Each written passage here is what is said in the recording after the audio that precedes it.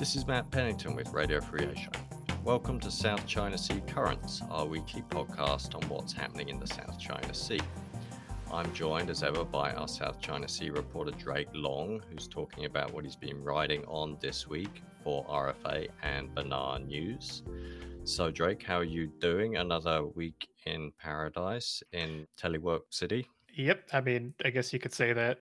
Got some storm weather coming in this weekend, so I'm hunkering down for that. Okay, hopefully everything will be safe and sound. Now, this week, China's military has been very busy. In recent days, there are military exercises at sea in several locations, including South China Sea, where the PLA rocket force launched ballistic missiles. Among the projectiles, reportedly, was a DF-21D, which China-watching nerds everywhere will know is often called a carrier killer. A not-so-subtle message, perhaps, to the US Navy, which this summer has sailed on occasion not just one but two aircraft carriers through the South China Sea. Meanwhile, in Washington, D.C., on the same day as the missile launches, the Trump administration announced sanctions on 24 Chinese companies or subsidiaries it said were involved in China's spate of island building in the South China Sea between 2013 and 2017. Secretary of State Mike Pompeo described this as an effort to stop China using its state-owned enterprises for, quote, an expansionist agenda. So it seems like we're seeing an escalation on both sides, China through its military exercises and the US with targeted sanctions. Turning to you, Drake, we have any inkling that the US was going to take this step with the sanctions? Yeah, so as early as last month, in early July, actually, Assistant Secretary of State David Stilwell said that they were considering sanctions on Chinese companies over the South China Sea issue, and even named a couple of the companies that are on this list by name. So clearly, this has been planned for a while, and a lot of people even brought up the possibility years ago when the dredging campaign for which these companies were sanctioned was still underway. Okay, I remember at the time there was quite a bit of focus on the environmental destruction that was caused by that. So what were the things that Mike Pompeo outlined as being, the justification for this action? Well, one, like you said, the environmental devastation. So, for example, one company that's sanctioned is the China Communications Construction Company, or maybe it's China Construction Communications Company. I'm not quite sure. It's CCCC. It was actually responsible for dredging up the sand and creating those artificial islands that we now know in the South China Sea as Fiery Cross Reef, Subi Reef, Mischief Reef, Woody Island. So it had a hand in creating China's artificial islands there, and in the process, completely destroyed the natural reefs in those locations. And the damage was quite extensive. So that was one reason. A second reason was China's militarization of these features after building on top of them, which we've documented, quite a bit at Radio Free Asia. We've caught fighter jets, we've caught warships sailing into them, despite a pledge back in 2015 by China that they would not militarize these features. It happened, and they wouldn't be able to station military assets at these little islands if they hadn't built them up in the first place with the help of these companies on this list. So how did China respond to the US levying these sanctions and making these very strong allegations against China? So they said that the companies that operate in the South China Sea are doing everything lawfully. They are doing everything within the bounds of what is appropriate, and they are operating within China's sovereign territory. So, because it's their companies and it's in their territory, which let's be clear is a little disputed, they should not be subject to sanctions. They were quite unhappy about it. Even though many people would point out that the targeted sanctions that we're talking about are things like export restrictions and visa restrictions for just a few Chinese state owned enterprises. And it doesn't really amount to a whole lot of damage to those companies anyway. But nonetheless, Beijing was quite unhappy. So the US has only taken this action, about 3 years after China actually finished doing all the dredging and reclamation work. So it's kind of curious from that perspective that they're taking this action now. What's your best guess about why the US is doing it now? If you look at the comments by Stilwell from a month ago, he named a couple other companies that were involved in the South China Sea, like CNOOC, the China National Offshore Oil Corporation, that did not end up on the list. So they clearly deliberately picked these companies, CCCC, and there's another one called China Electronic Telecommunications Company, CETC, What's notable is that those were the ones directly responsible for building the artificial islands, for dredging, for setting up the communications infrastructure in the South China Sea for China's outposts. But they're also huge contractors on the Belt and Road Initiative. And I think that's probably why they were singled out. And I think that's also probably why it took this long to kind of figure out, what should we be doing with these companies? Should we be sanctioning them over the South China Sea? And I think the skepticism that Washington is paying towards the Belt and Road Initiative was the impetus to finally go through with these sanctions. That's also why I think this is probably not the end all be all. I think there's probably going to be larger scale effort to try to hurt these companies, go after their revenue, get some multilateral support, get other countries to sanction them, what have you. So it's a broader swipe at Chinese state-owned enterprises that are involved in building infrastructure and stuff across the globe at the moment. But the US could have taken stiffer action against these companies, right? Yeah, so one thing I saw that was interesting was that these are sanctions in a loose term, basically, because export restrictions and visa restrictions on individuals within companies don't really amount to a whole lot, especially when they're state owned enterprises like this. I mean, CCCC is the Belt and Road infrastructure conglomerate. It builds infrastructure all over the world. It has massive revenue streams. And I'm pretty sure it's on Forbes' a list of 100 biggest companies now. So it's huge. And its trade with US products, the products that it imports, amounts to about 5 million US dollars a year, which is a pittance. It's nothing. Some other companies that are sanctioned, some subsidiaries don't import anything from the USA, hardly at all. So these do not have a huge effect in actuality. But by naming these companies, I think it's very clear that symbolically the administration is calling them out and saying, we're paying greater scrutiny to these companies. We want to take further action. And one senior administration official even called CCCC the Huawei of infrastructure, drawing a direct parallel between it and Huawei, which we've seen massive global backlash to lately. So I think this is, like I said, the first step in a broader strategy to try to unhook CCCC and these other BRI companies just out of different countries. That's a very interesting perspective on this action by the US government. You're listening to South China Sea Currents. So, Drake, changing topic a bit. Tell me about China's military drills. It's exercising in three seas at once, if I understand correctly. Yep, three Cs at once. There are four or five total exercises, depending on how you count, occurring simultaneously, or they did occur simultaneously this week. You have some exercises in the north near Bohai Bay in the Yellow Sea, and you had one very, very interesting exercise in the South China Sea, just northeast of China's occupied features in the Paracel Islands. We saw an exercise there in July, I believe July 1st through the 5th. This latest exercise, though, involved a missile test. They launched missiles from two different locations on the Chinese mainland into an area of the South China Sea between Woody Island, which is occupied by China, and Pratas Island, which is occupied by Taiwan. So, what do you think was the message with this missile test? With the missile test, I'm just going to quote what Ankit Panda, who's a Stanton Senior Fellow at the Carnegie Endowment for International Peace, he said the whole point is to demonstrate that China can launch missiles and hit moving targets in the open ocean. The whole point with a carrier killer missile like the DF 21D is to prove that you can hit an aircraft carrier while it's moving. Having said that, there's a couple things we don't really know. We don't know if the test actually involved a moving target or if it was just a random spot in the ocean that was totally stationary and the missiles just had to get, close enough to call it a day. So I would say this is definitely a message sent at the US Navy, which has done a lot of freedom of navigation operations in the South China Sea as of late. And we've seen aircraft carriers drill there more frequently as well. I mean, is it too early to say whether this is strategically significant? I mean, I recall over the people have been talking about this carrier killer missile for about a decade now, but this is the first time I think we've heard of a test, at least on the sea, of this missile. Yeah, it is the first known test of them firing that missile into the sea. They've tested on land before, but they've never actually tested firing it into the ocean, which is actually kind of difficult to pull off and quite provocative when you think about it.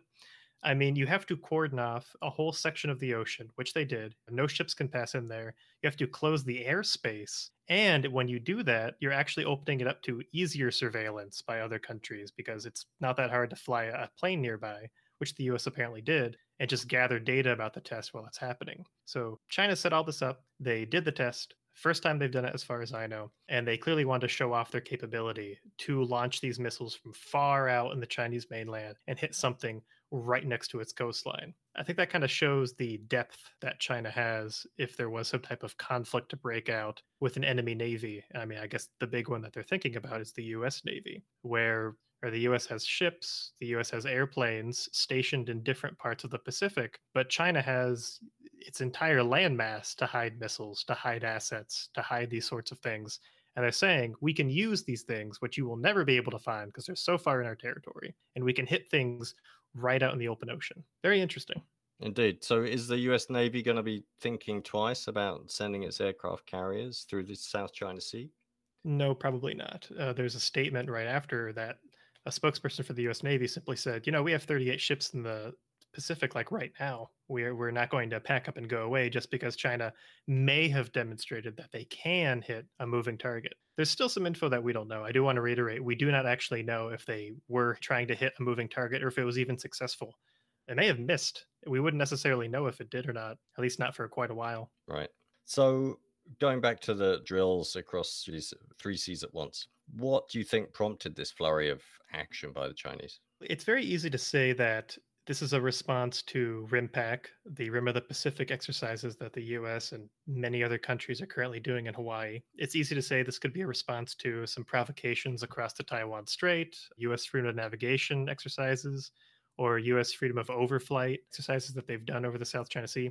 But all of this had to get planned so far in advance that I don't think we can say it's because of any external event. I think China's been planning it for a while. And we've had rumors, this is exercise season. We've had rumors that China was going to exercise something in August. I just don't think people expected a missile exercise. So, with these exercises all up and down the Chinese coast, we can say they were probably planning to do it for a long time. It doesn't have anything to do with any external action by the US or Taiwan or Japan or what have you. But maybe they added some details. Maybe they added this missile test at the last minute because they want to show we can hit moving targets. Maybe they added an extra drill in the Yellow Sea where we got to see a submarine launched cruise missile in action, in motion. So it's tough to say. I would say that they probably planned this ahead a long time ago, and maybe they updated it as different things happened around them.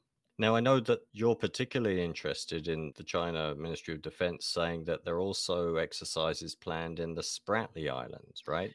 Yeah, this went somewhat under the radar. I didn't see too many other people reporting it, but there was a Ministry of Defense statement. I believe it was by the PLA, the People's Liberation Army Southern Theater Command, that said we are doing exercises in these areas. And he said, the Yellow Sea, we're doing exercises there, which I know about.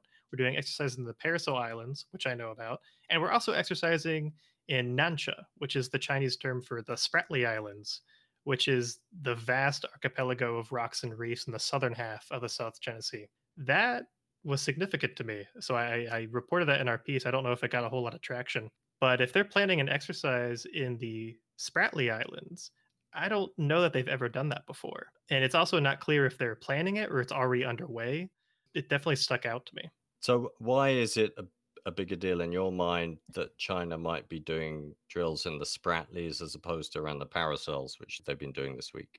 So the Paracels, well, they've exercised there before, and they've stationed military assets there quite often. We catch them on satellite every so often. The Paracels is entirely occupied by China. It's disputed between Vietnam, China, and Taiwan, but it's completely occupied by China, so they can exercise a good deal of control over that little area. But the Spratly Islands, every claimant in the South China Sea has claims to the Spratly Islands in some manner. So if you do an exercise there, you're not just angering Vietnam, Taiwan, the Philippines, the usual suspects, but you're potentially angering Malaysia, Brunei, other neighboring countries like Indonesia, possibly Singapore, who all regularly move through that area without problem. So it would be very provocative to do an exercise in the Spratly Islands. China does have major outposts there. Fiery Cross Reef, Subi Reef, and Mischief Reef are huge military bases. But to do an exercise involving them, that just seems like you're going to anger more people in the neighborhood. So it's very provocative, very interesting if they actually went through with it. Have you been able to see much from the air about the military exercises and the plans for these military exercises in the Spratlys using satellite imagery? Yeah, so that's interesting. There have been more warships than normal, I think, in Mischief Reef, and I spot a few at Fiery Cross Reef. Now, when I say more warships than normal, it just could mean that I haven't necessarily caught them before, or I've only been looking at satellite imagery for a couple years, so maybe they had more stationed prior to that.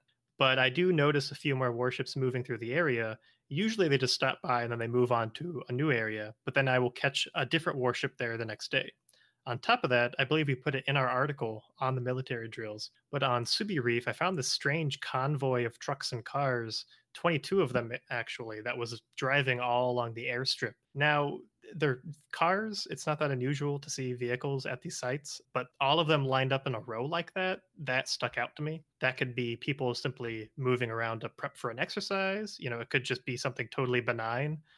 They could be a construction crew of some sort.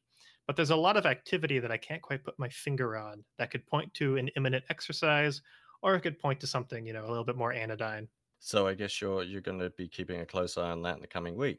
Oh, definitely. And this might seem like a bit of a come down after discussing missile strikes and all this military activity. But this week there was China won a spot on the International Tribune on the Law of the Sea. One of its ambassadors was elected as a judge. Is that significant? It depends on who you talk to. So let's be clear. The current US administration is greatly concerned about China dominating certain United Nations affiliated agencies, international organizations like the International Tribunal for the Law of the Sea. And last week, David Stilwell even said, I am concerned about China's candidate potentially winning his election to the International Tribunal on the Law of the Sea. China obviously has a complicated relationship with the United Nations Convention on the Law of the Sea. People would argue they violate it constantly. They've never acknowledged the 2016 Permanent Court of Arbitration Award that set a pretty important precedent for what's legal and what's not legal to claim in the South China Sea.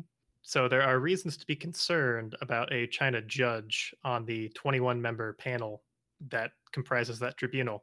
But, if you look into it just a little bit more, it's a 21-member panel. One judge can't do a whole lot. And China has actually always had a member on the panel since the International Tribunal called ITLOS was set up back in the 90s. So how significant is this? I actually think it's probably not that significant. And I think it's worth noting that even though the US complained about a Chinese judge potentially winning his election last month, he was actually running unopposed. There was nothing the US could do to stop that from happening. And on top of that, the US has not ratified the United Nations Convention on the Law of the Sea, so we don't get a vote at ITLOS's elections, and we can't put forth members ourselves. So if we don't put forth members ourselves, and no one else in Asia puts forward a member for that seat, China's candidate is going to win regardless. There's nothing you can do. And on top of that, the most important case concerning the South China Sea, which is what people would be concerned about when you talk about international law and the law of the sea and China. That case was determined not by ITLOS, but by the Permanent Court of Arbitration over in The Hague. Totally separate court. So, the most landmark case was not even handled by ITLOS. So, make of that what you will. I would say that it's not as significant as some people are making it out to be. I think that it points to the constant trend of China getting its candidates into these UN agencies and the US not really having a plan to stop it or not really having any alternative to back. It's very different from other cases where we've seen the US intervene in these elections, like in the World Intellectual Property Organization. I don't think it's very comparable. Okay, so it seems like the US can't really do a whole lot about China getting this judgeship at ITLOS. Drake, thank you for walking us through that and the significance of diplomatic coup for China and talking about the drills in the South China Sea and elsewhere and the US sanctions. You can read Drake's previous articles on these and other subjects about the South China Sea at rfa.org and banarnews.org. You can also catch up on our previous podcasts there and also on Spotify and iTunes if you search for South China Sea Currents. If you've got any questions or feedback, please email us on South China Sea, that's all one word, at rfa.org, or follow Drake on Twitter. His handle is drm_long.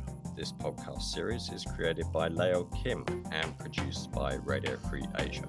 I'm Matt Pennington with Drake Long. Thank you for listening and please join us again.